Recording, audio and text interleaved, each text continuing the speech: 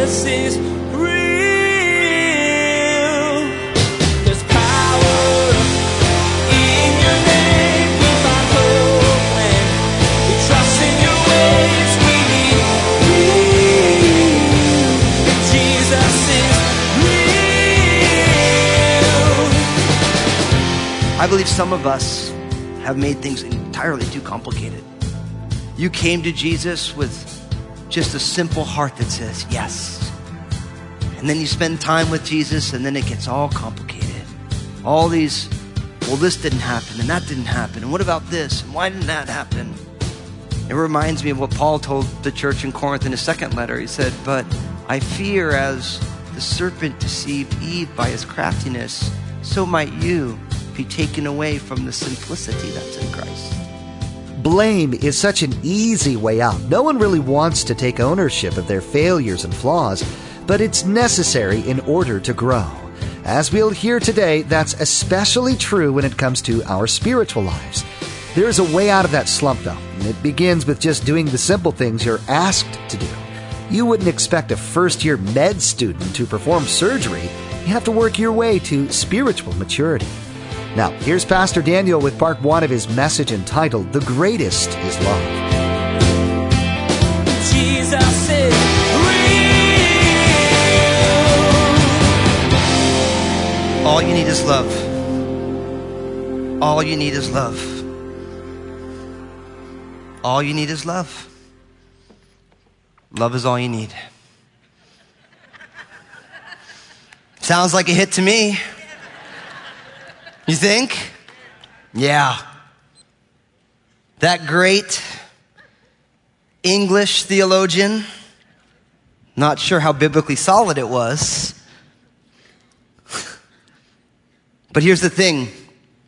We all know that that phrase is true, except for the fact that you need to define what love actually is.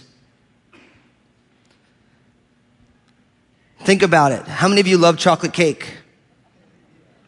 Do you think chocolate cake thinks that you love it? No, it doesn't, right? Because you loving chocolate cake involves the destruction of chocolate cake. So you may really enjoy chocolate cake, but I don't think the chocolate cake feels much love from you at all. Can you imagine ending up in your stomach, all those gastric juices, just eating it? Yeah. No love at all, right? See, because love is the will of a person for someone else's betterment.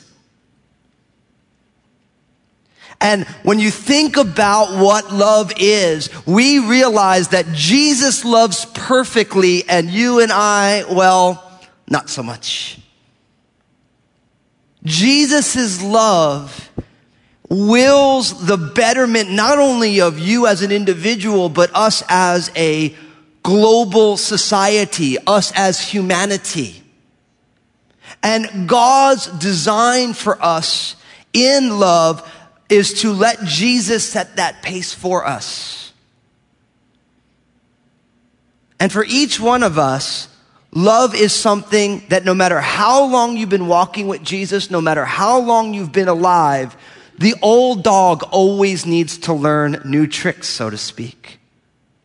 Because none of us have arrived there. That's the great pursuit, adventure of the Christian life. No matter how many years you've been walking with Jesus, there is still learning to be done. And the people of God realize that. And that's why humility is one of the primary characteristics of the people of God. Because as long as you have walked with Jesus, you realize there's still so far to go. None of us have loved perfectly this weekend, or even this morning. But God's love is transformational. And we've been studying 1 Corinthians 13 with an eye to say, God, I want to grow in love. I want your love to be poured out on my heart by the Holy Spirit, that I would see what real biblical love is and that I would be changed to be like it by the power of the Holy Spirit. So we're closing out our greatest series in 1 Corinthians 13. So open up your Bibles there. 1 Corinthians 13. We're going to be picking up in verse 11 as we close out this great chapter. If you're new to the Bible, I want you to open it up because the Bible is God's Word. And God's Word challenges all of us. All of us. So I want you to be able to read it, be able to say, okay, this is where it says that. So open up those Bibles, 1 Corinthians. It's in what we call the New Testament. It's about the last third of your Bible.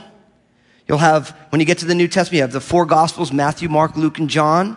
Then the book of the Acts of the Apostles. And then you have Paul's letter. First you have Romans. Then you have 1 Corinthians. I'm going to read the whole chapter to you, though. It's a beautiful chapter.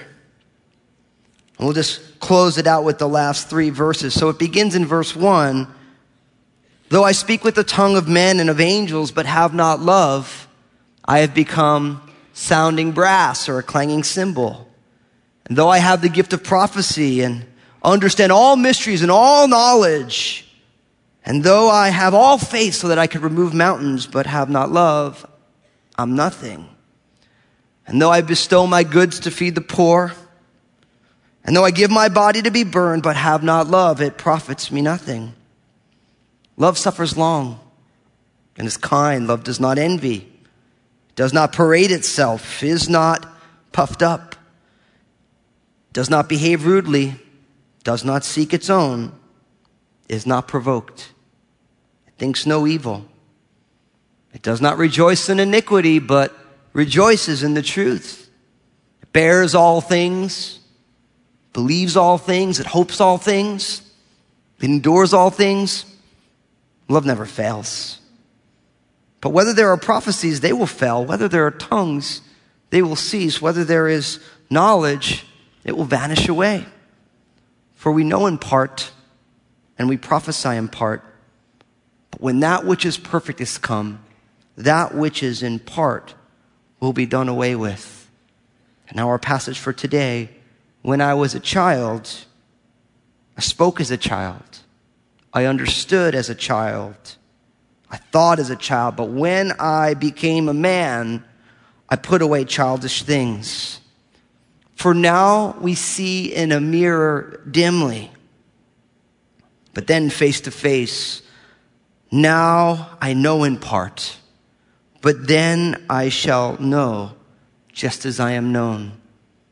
And now abide faith, hope, love. These three, but the greatest of these is love. The greatest of these is love. If we take away nothing from this series, let those last few words be the only thing you remember. The greatest of these is love. God's love for you is beyond comprehension. That's what the Apostle Paul tells the church in Ephesus. That no matter how much of God's love we understand, it is still beyond the grasp of a finite mind. And every single day we should say, God, enlarge my heart to receive your love and to give your love out in like manner. The Holy Spirit has been given so that we would be able to experience God's love and know that it's his love. And that also that we might give it out. That's why Jesus is so important. Many, many people have tried to walk in love without the Spirit with whose fruit is love. And you might love for a moment or a time, but not abiding. You can't do it on your own. You can do a lot on your own, but not that. But if we jump into the text now, I have 3 simple points for you. One for each verse. Notice what it says in verse 11. It says, when I was a child, I spoke as a child. I understood as a child, and I thought as a child. But when I became a man, I put away childish things. Now here's our first point is this. You need to expect growth. You need to expect growth. See, the Apostle Paul had been talking about the contrast between what is partial and then what is complete. Do you remember what he had said just previously? For we know in part and we prophesy in part. He said, listen, all the spiritual gifts of which 1 Corinthians 13 is part of this section from 1 Corinthians 12 to 14. It's about the spiritual gifts where love is the main point. He's saying, listen, the spiritual gifts are good, but they are partial. They are impermanent. They're temporary. But love is eternal. Now he takes that same picture of what is partial as compared to what is complete, and now he puts it into human terms. He's saying, look, when I was a child, I spoke as a child. I acted as a child. I thought as a child. But when I became a man, I put away childish things. He's saying in the natural world, in your life and in my life, just as a child is understanding and speaking and thinking, there comes a day when you put away those childish things. Now I'm here to tell you, my friends, that you need to expect growth. Because check this out, you're always growing. You never stop growing. But just because you're getting older does not mean that you are maturing. You get that, right? Just because you are getting older does not mean that you're maturing. And many of us here today know what it's like to be able to look back at the past and say, that was when my heart was soft. That was when my love for God was sweet. And now I'm just kind of bitter and crusty. And that's an example of getting older, but not truly maturing spiritually. But just as a child, you expect the child to grow, you should expect yourself to grow. You know, we have a 5-month-old at our home. I'm excited. We have baby dedications next Sunday. I'm going to get to dedicate little Annabelle to the Lord with a bunch of other babies here at Crossroads. But when Annabelle was born, of course, she was born, it was great, labor and delivery. She was perfect, but right away the doctor got concerned because she lost the weight that you normally lose, but then she didn't put it back on. And it was very trying. It was scary. We went to the doctors a lot. And the doctor would show us our baby Annabelle's weight based on a normal curve that the average child exists. And what was amazing is she looked great. She was responding perfectly, but her weight she was in like the 0 percentile. And we would go there and the doctor's like, look, I would normally be really concerned, and I am, but she looks great and she's responding well and she's feeding well and all this stuff. See, the doctor expected our daughter to have that normal curve where you have a little dip after you are born and you're getting used to nursing, and then before you know it, it takes off. But it took about a month. And because Annabelle did not hit her stride for a month, it was abnormal for our doctor. And he was concerned. He did all the things a good doctor does. He ran all these tests. Everything's fine. And then all of a sudden, in a month, Annabelle found her appetite. And then she's off to the races. Now, I share that story because the doctor expects a newborn baby to hit a certain growth curve. And I believe that as children of God, there is a growth curve for us.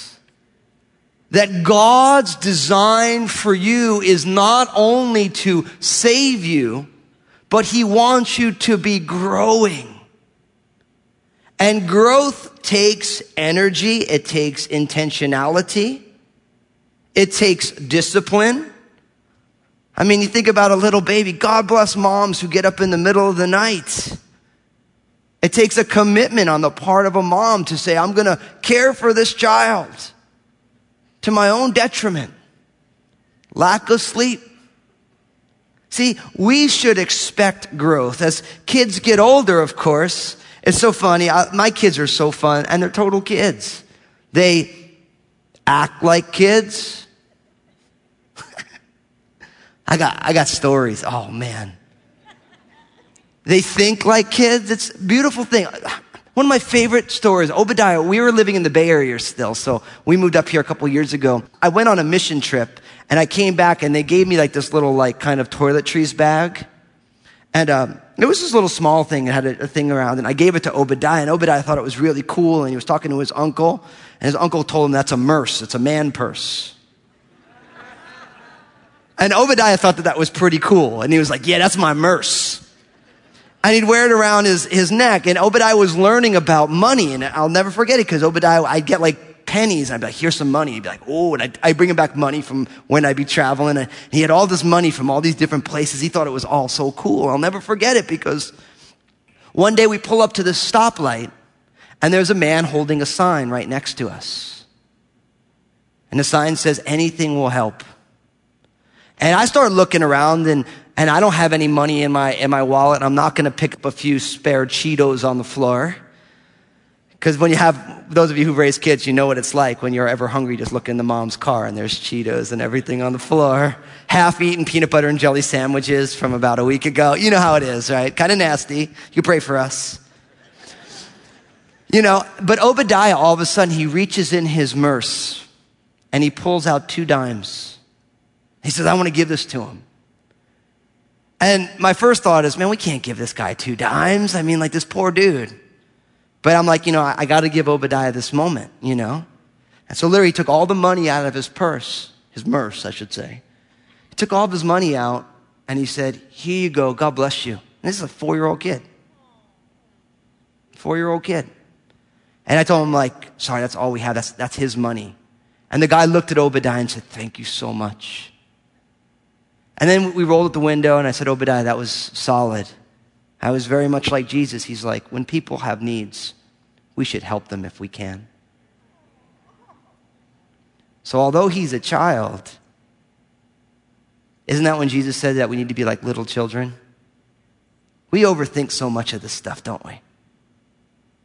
Sometimes our maturing process actually needs to be going back to a childlike simplicity and innocence. I believe some of us have made things entirely too complicated. You came to Jesus with just a simple heart that says yes. And then you spend time with Jesus and then it gets all complicated. All these, well, this didn't happen and that didn't happen. And what about this? And why didn't that happen? It reminds me of what Paul told the church in Corinth in his second letter. He said, but I fear as the serpent deceived Eve by his craftiness, so might you be taken away from the simplicity that's in Christ. We're all growing. We have to make sure that we are maturing spiritually. We have to make sure that we are blossoming in the things of God. And if we're not, we need to say, God, will you rearrange my life in such a way that I can? Like many, blaming is what we normally do when we're not growing, right? Just like Adam and Eve in the garden, you blame your spouse, you blame your job, you blame your lack of resources, you blame your abundant resources, you blame your mother-in-law, or whatever. Really what we should do is we should say, God, I'm going to do the simple things that I know that I'm supposed to do. Like the Lord told the church in Ephesus in Revelation 2, what should you do? You should repent. Do the first works again. Go back to do what you used to do when you first got saved. You should return and you should rejoice. Remember when you first came to know Jesus and you were at church early, you were ready to worship and you were poring over the scriptures and your whole, maybe it was cassette tapes or your CD player or your iPod or your streaming thing, whatever. It was just, there was worship music on and you were just excited about it. And every time the place was like, we're going to serve, you're like, yeah, I'm going to go serve. Every time you found someone who had a need, you were there. I believe many of us need to go back and do the first works all over again. When we were young and naive in the things of God, but right in that sweet spot with Him. I think one of the hardest things to do, I've been walking with the Lord now for 15 years, is to keep that young love alive. That love that's naive, that isn't jaded, that hasn't been hurt, that doesn't realize that God isn't a cosmic vending machine who just gives me every Snickers and Skittles and Butterfingers that I want at every moment. But he's God, totally free, radical to do what he wants to do. And we just say, Lord, I'm just game, whatever it is. Oh, I just lost everything. Praise God. What are you going to do next, Lord? See, we should expect growth. And we do have a responsibility to be maturing. See, Paul says, look, when I was a child, I thought like a child. I spoke like a child. I acted like a child. But when I became a man, I put away childish things. Now, as I was studying this, I did want to take a moment and say, listen, some of you need to put away childish things. Some of you are all grown up, but you're pretending like you're 14 still. You need to put away childish things. Now, I was going to get onto a whole thing about guys and video games. Video games and trivial things are marketed to 20s and 30-year-old men because we live in a culture that doesn't value biblical manhood. Our culture does not want men to be godly leaders. They just want you to be a niche group that they could sell you the next shoot 'em up, blow 'em up video game. Now, listen, I'm not saying that you shouldn't play a video game, but if you are better at playing video games than you are about reading your Bible, serving the Lord, if you know sports scores better than you know biblical addresses, then it's all out of whack, man. Now, not just a dog on the men, you gals, it's not high school anymore. So like the drama of females in middle school and high school, we need to put that stuff away. You realize, see, I encourage you, experience 21st century America with a critical eye, with one eye in your Bible and another eye on the culture. See, not only have they perverted the way we look at men, they've also perverted the way we look at women. The single biggest profitable literary genre is mommy porn. It is. See, it's this softcore stuff for ladies. 50 Shades of Grey. Guys ain't reading that. And it's blowing up. You go look at Amazon. I love to read books, and you go down the bestsellers, and you're like, wow. You're like, this is what people are reading. We need to put away childish things. We need to put away frivolous. I'm not saying we can't have fun. We're going to have more fun than ever. But it can't be based upon, I'm just reliving the glory days. For a long time, there's that whole thing about men having midlife crises when they realize that they're balding and they're spreading out. Right? And then all of a sudden, I need to get a sports car like I was 16 again. But you ain't 16. And praise God you're not 16 anymore.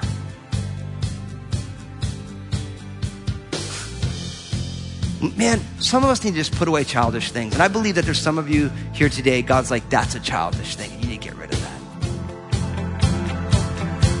Jesus is real.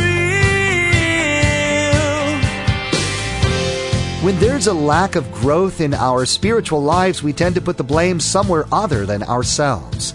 That's what we heard as Pastor Daniel spoke about blossoming in the love of God, maturing and seeking to do the simple things He asks. We're so happy that you're a part of the Jesus is Real Radio family. Jesus is Real Radio is a listener-supported program. We want to let the whole world know that Jesus is real. Your donations help make this possible.